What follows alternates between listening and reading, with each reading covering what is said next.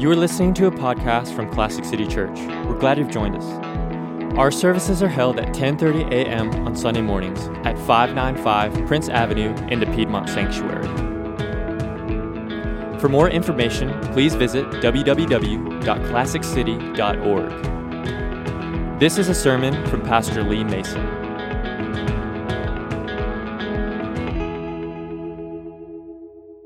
Small cities, smaller than the other cities that were written to in the Bible. And it was located in a place called the Lycos Valley in Asia Minor. There were three larger cities there. One's a city named Hierapolis, another one's a city named Laodicea, and then there was Colossae, which was the smaller of those. And the way, in doing research, what historians and ancient researchers have found out is that in this area, the sort of prevailing religious ideology was what they would call animism. It basically was an animist was somebody who understood or believed God was in everything, or the gods were in everything. And they interpreted everything spiritually and religiously.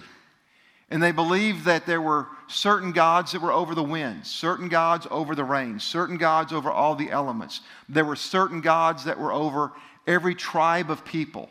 And certain gods had power over certain elements in nature. And so whenever something happened, they interpreted it religiously. If a hurricane, if a storm came through and destroyed stuff, they would interpret that as one of the weather gods or the combination of weather gods were mad at them for some reason, and they had to figure out what it was. And they would offer sacrifices, sometimes doing some very demented evil things to sort of try to appease these gods.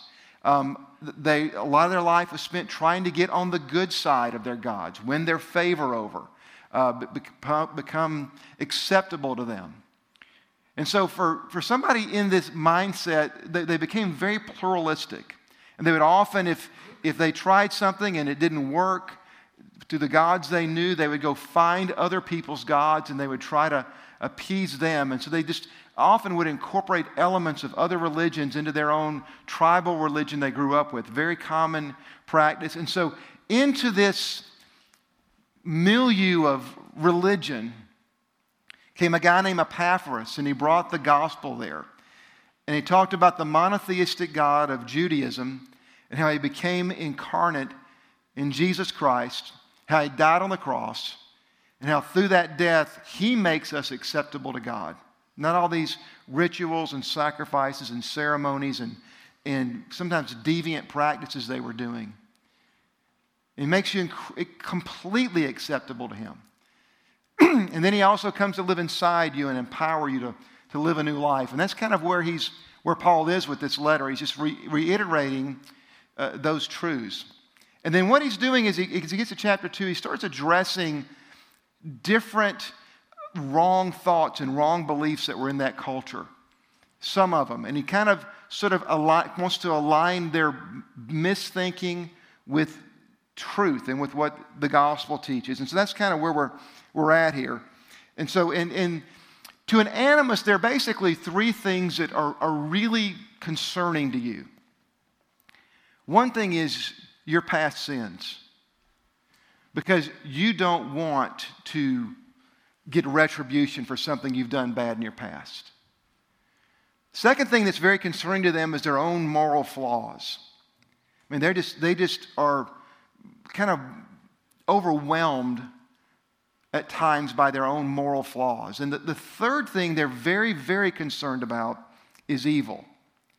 They're very concerned with supernatural evil, hurting them and harming them and destroying their life. And these were the things. So Paul's going to sort of address that. And if you look at this passage, starting with verse 6 through verse 15, I want you to notice how many times Paul uses a phrase.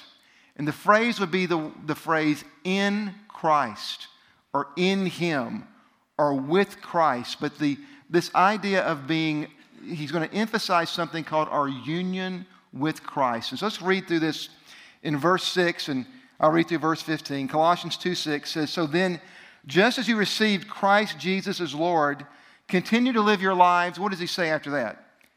"In Him, rooted and built up in Him, strengthened in faith as you were taught, overflowing with thankfulness. Verse 8 says, see to it that no one takes you captive through hollow and deceptive philosophy, which depends on human tradition and the elemental forces of this world rather than on Christ. For in Christ, all the fullness of deity lives in bodily form. Verse 10, and in Christ you have been brought to fullness. He is the head over every power and authority. Verse 11 starts out, in Him you were also circumcised with a circumcision not performed by human hands. Your whole self, ruled by the flesh, was put off when you were circumcised by Christ, having been buried with Him in baptism, in which we were also raised with Him through our faith in the working of God who raised Him from the dead. Verse 13, you were dead in your sins and in the uncircumcision of your flesh, and God made you alive with Christ. He forgave all your sins, having canceled out the charge of legal indebtedness which stood against us and condemned us. He had taken it away, nailing it to the cross. And having disarmed the powers and authorities, He made a spectacle of them, having triumphed over them by the cross. Now, let me give you a little background on what Paul's trying to emphasize here. He is emphasizing what it means to be in Christ over and over again to these guys. And he teaches us a little more stretched out and a little more elaborately in another part of one of his letters to the book of Romans in chapter 5. And what he basically teaches about that is this. All of humanity is understood to be in Adam. We're all understood to be in Adam. Now, what does it mean by that? It simply means this, that if you were to trace your lineage back, you came from a parent. Those parents had parents. If you could trace all of humanity back through time, all of us, in a sense, were at one time in Adam. He's the beginning of the human race. We were in Him. And what happened is when Adam fell, the Bible says that what did God say would happen to him the moment he sinned? He would what? Surely die. Now, in the story of Adam and Eve in Genesis, did they bite the fruit and then fall over dead? Anybody? No. So what does it mean by die? And Paul elaborates this in Romans 5. It simply means to die spiritually. And it means that all humanity, every one of us, has this in common. Every human has this in common. We are born spiritually dead. We're depraved. We're sinful. And because we are dead spiritually, every one of us sins naturally. Every one of us. You ever notice that? How many of you have kids? You ever notice this? It was an amazing thing. I didn't have to teach my kids how to fight with each other. I didn't have to teach them how to lie. I don't know where they just learn. I don't have to teach them how to be selfish. It is the most natural thing to do. We are naturally defiant animals. Right now, if I tell you, do not look up at the ceiling at the peeling paint, which we so adore. If I tell you, don't look up at the ceiling at this peeling paint, don't look up there. What do you want to do? You didn't want to look at it before. If you want to, you can go ahead and you can look up and get it out of your system.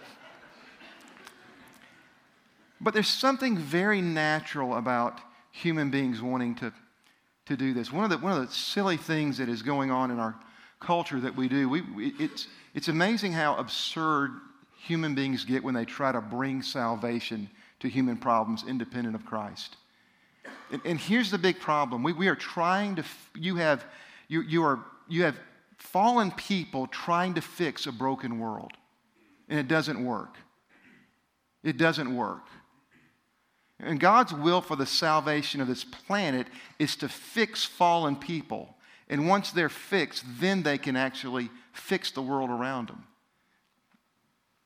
So this is what it means to be in Adam, is that dynamic. In Christ simply means this: when you commit your life to Christ, it is, and this is a way even the Bible would illustrate it, it is like taking a vine that is attached to a bad tree, taking it off there and grafting it into a healthy vine. If you do that, if you have a toxic, bad vine, the fruit is going to be terrible. If you take that twig off and you put it into a healthy vine, what's going to start happening? It's going to produce a whole different fruit. It's connected to a whole different life source. And to be in Christ is to be connected to Him as your life source, not Adam. Every one of us are who we are because of our past. The parents you were connected to, the circumstances you were connected to, the experiences you connected to, those have all shaped a certain human being. And independent of Christ, that human being is going to be flawed and fallible and fallen. And what God wants to do is connect us to a whole new past, to a whole new life source, and that's Christ. And this is what He's talking about in this passage. Let's go through some of this and learn some of the dynamics of this sort of in Christ phenomenon that you and I can experience as Christians. Verse 6 says this: as you receive Christ the Lord, continue to live your lives in Him. That's a great statement right there. How do we receive Christ? As what? Lord. As Lord. And He's saying, you know what? If you say Christ is your Lord, here's what I want you to do. I want you to walk it out. I want you to continue in that. Don't just say Jesus is Lord and don't live it. He says, I want you to really walk this thing out. And He goes on here and He tells you what this looks like. Verse 7 says you'll be rooted, you'll be built up, and you'll be strengthened, just as you were taught in the faith. And then you'll be overflowing with thankfulness. Now think about those things. Rooted. If a tree wants to have a good, long life, what does it need to get? It needs to get its roots in the earth, right? It'll become permanent. It'll become strong. He's saying, I want you to be rooted in what you believe. I want you to be rooted in Christ. I want you to be rooted in what your faith is about. That means learning about Jesus. It means learning the Bible. It means learning theology. It means learning how to think through and reason through what the Bible teaches. I want you to get rooted. I want your roots to go deep. And then He says, I want you to be built up. And that literally is like when you take a building and you build a big, tall building. He says, I want you to really stretch out. I want you to grow to the sky. I want you to really go for it and get up there. Be rooted, but then I want you to be built up. And then He says the third thing, I want you to be strong. I want you to be strengthened. If we're going to live out our faith, if I'm just not going to say Jesus is my Lord, but I'm going to live it out Monday through Sunday, I've got to have these things going on. I've got to be rooted. I've got to be strengthened. And I've got to be built up. I've got to be going for it. And then He says the other thing that's going to happen, you're going to be overflowing with thankfulness. What a great thing. Your attitude is positive, and it's thankful, and it's grateful, and it's focused on what God's done for you. Verse 8 gets into this. So why aren't we always like this? Why aren't we always rooted, built up, strengthened, vibrant, overflowing with thankfulness? He says here in verse 8, see to it, he says, be really careful about this, that no one takes you captive through hollow and deceptive philosophy, which depends on human tradition and on the elemental spiritual forces of this world rather than on Christ. And what is he talking about there? Elemental spiritual forces. And he's really going back into their past. And he uses this same word in the book of Galatians. And the basic idea is he's basically talking about what they were like as pagans. That they basically believed God needed to be manipulated. God needed to be appeased.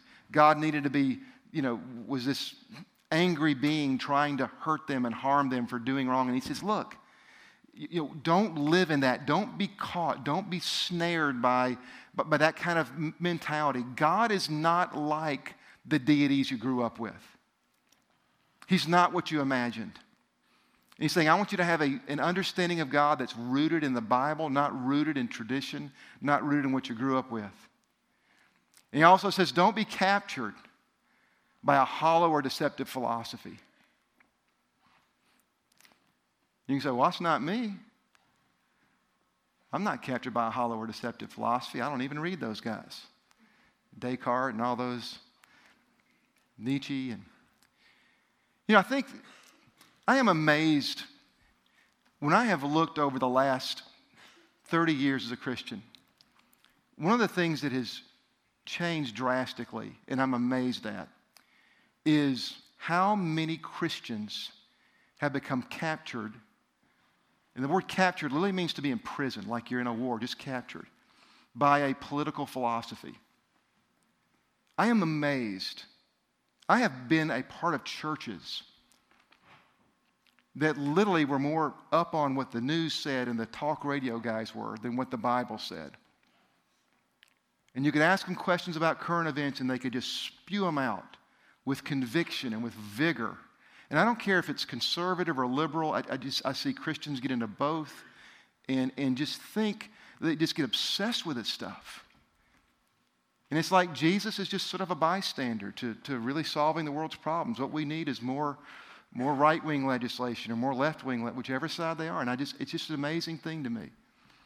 Captured, imprisoned by silly, hollow, deceptive philosophy. And he's saying, don't let that happen to you. Don't let that happen to you. There is one God, there is one Savior, and there is salvation in no other name. Jesus Christ. Christianity is not a side religion to some philosophy that's going to change the world. Christ is the world changer. He is the King. In Daniel chapter 7, it talks about him, and he's called the Son of Man, coming up to the Ancient of Days, coming up to God. And the Bible says that every dominion is his. Every kingdom is his. All nations, all peoples are going to serve him. And it literally says all the rulers of the earth are going to worship and glorify him. All of them. Whoever they are. And this is what we need to settle our minds on and get out of these silly, hollow, deceptive anti-solutions to what's really wrong with our world. He says, don't let that happen. Don't be captured. And here's what he says in verse 9. In Christ, all the fullness of deity dwells in bodily form. Listen, he is not a great idea or a wonderful solution or a salve for a cut. He is the embodiment of Almighty God. There's nothing like him. And we need to be captured by the embodiment of Almighty God. We look at problems in our culture and problems in our society, and not deceptive, hollow people who want to manipulate your faith to their own ends. He's it. He is fullness. And then it says this in verse 10. And in Christ you have been brought to fullness. Now what does that mean? In Christ you've been brought to fullness. Let me get somebody to help me up here with this. Thank you, Eric, if you and Kate would do this. I want to illustrate this to you. Remember a few weeks ago we talked about the word fullness and how Jesus, we read earlier in I think it was verse 19 of chapter 1, how Jesus is the fullness of deity in bodily form. Do you remember that from a few weeks ago? Probably not, but I did my best. Remember we had 2 cups here. We have a cup. You remember I talked about how fullness was like you had one full cup poured into an empty cup. And, it meant basically every drop of God was in Christ. Do you remember that? Okay, here's what he does. He kind of reiterates this and says, in all the fullness is in bodily form. But then he says this, in him, you're what? You've been filled. What does that mean that if all the fullness of God is in Christ and in him you've been filled? What does that mean? Well, let me illustrate that to you. If this is me and this is Christ, what does it mean? It means in him, filled. Remember we talked about Christ being in you? That's Christ in you. But here's what I want to show you, is that in him, being filled, is not just him and you, but it's you in him. It's you submerged in him. And this is the picture Paul is trying to paint of what it is to be a Christian. It is you submerged in him. In him. In him. He is God's fullness, and in him you have been filled.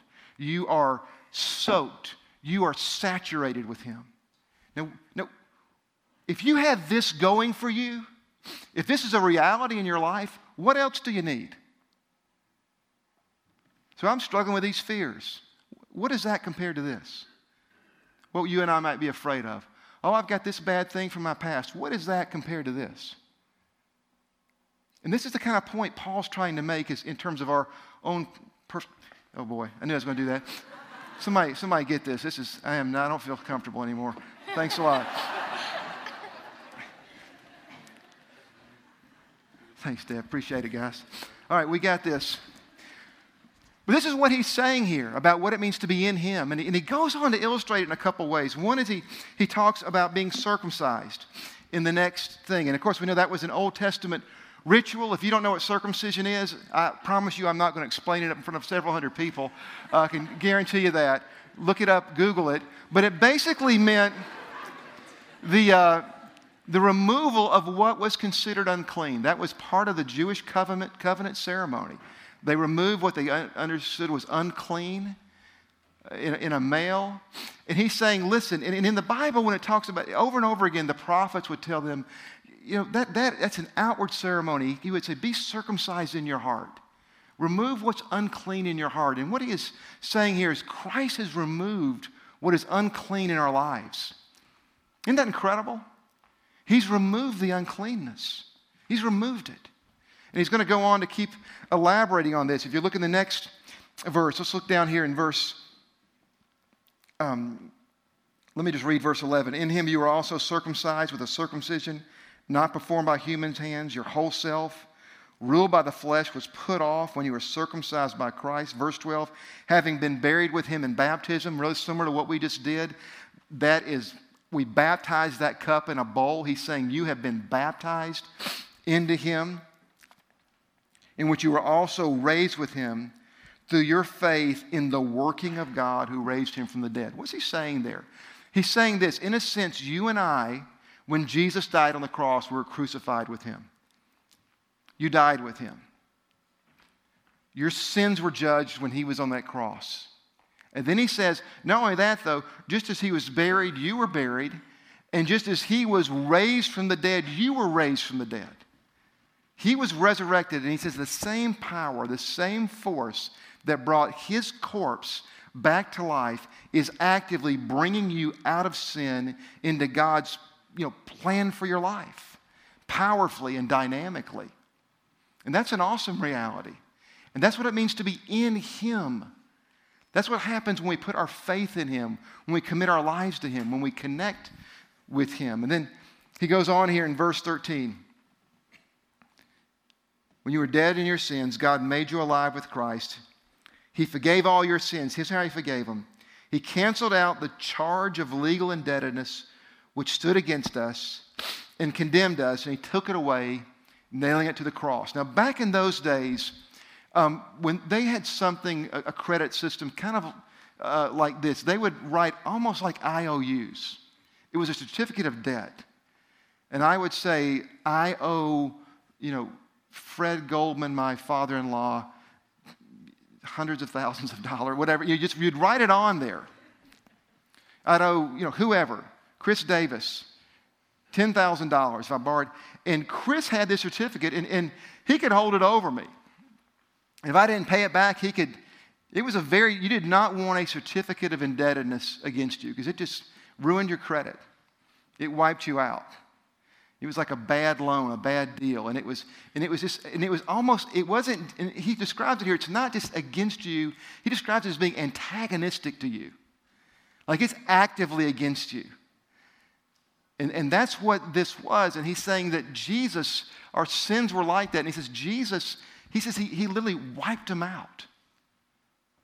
It's like taking it's like taking a past due and erasing it and just turning it into plain white paper, like it never existed, erasing it. And that's what he does with our sins and with our sense of inferiority and our sense of the buildup of our past. He wipes it out like it never existed. And he says he nailed it to the cross. That's what Jesus was doing on the cross, wiping it out as though it never existed. Then in verse 15, let me close with this. This is a really great verse. He says, and he disarmed the powers and authorities and made a public spectacle of them, triumphing over them by the cross. Now, what's that talking about? Now, when he says powers and authorities, again, he is talking about powerful, dynamic, evil forces. That's the language of the Bible. Powerful, dynamic, evil forces that are at work in our world. And he's saying that when Christ died on the cross, he made a public spectacle out of them. And there was back in the Roman days, they would do this thing called a public spectacle. And what would happen is that if a general conquered some people, the people that were threatened, or the city where the soldiers came from, they would have a public spectacle to celebrate them. And the conqueror would come through, the general would have a gold crown on his head, and they would ride him through in a chariot. And then all the soldiers would march. Then behind them, all the conquered would march behind them with no armor, no equipment. And they would be tied up and imprisoned. And that was called, and they would cheer and scream, and it was a proud thing, and it was the spectacle that the conquered are being paraded. And this is what they're describing Christ is doing on the cross. Conquering evil, parading evil. This is God not conquering with power. It is God conquering in absolute hell. It's one thing if your enemy has more stuff than you, has more weapons, and he defeats you. If your enemy is hanging on a cross and he defeats you, you don't have a chance. Is that correct? And he's saying he made a spectacle of this. He triumphed over them through the cross. I didn't fight in the Revolutionary War. Believe it or not. But in a sense, I am in the guys who did. I benefit from their victory. I benefit from the battles they won. They become our victory. And this is what Paul, and the Bible teaches us over and over again. Christ won a victory over evil that was resounding 2,000 years ago on the cross. And that victory benefits us. It benefits you. You have power over evil. You have power over sin in our lives. You have power over debilitating habits. We have power over the destructive things that may have happened in our past that have really tried to make us something God didn't want us to be. So this is what he's telling them. This is what it means to be in Christ. It means three things. Number one, your sins are wiped away. His death on the cross was your death on the cross. It wiped away all your sins. Here's what it means to be in Christ. It means you have a new life source. You're a new person. Over and over again, the Bible uses the word, you're a new creation. You're new. And old habits and old things can fall off. They no longer have to dominate and control our lives. And the third thing it says is you have power, victory over evil. You really do.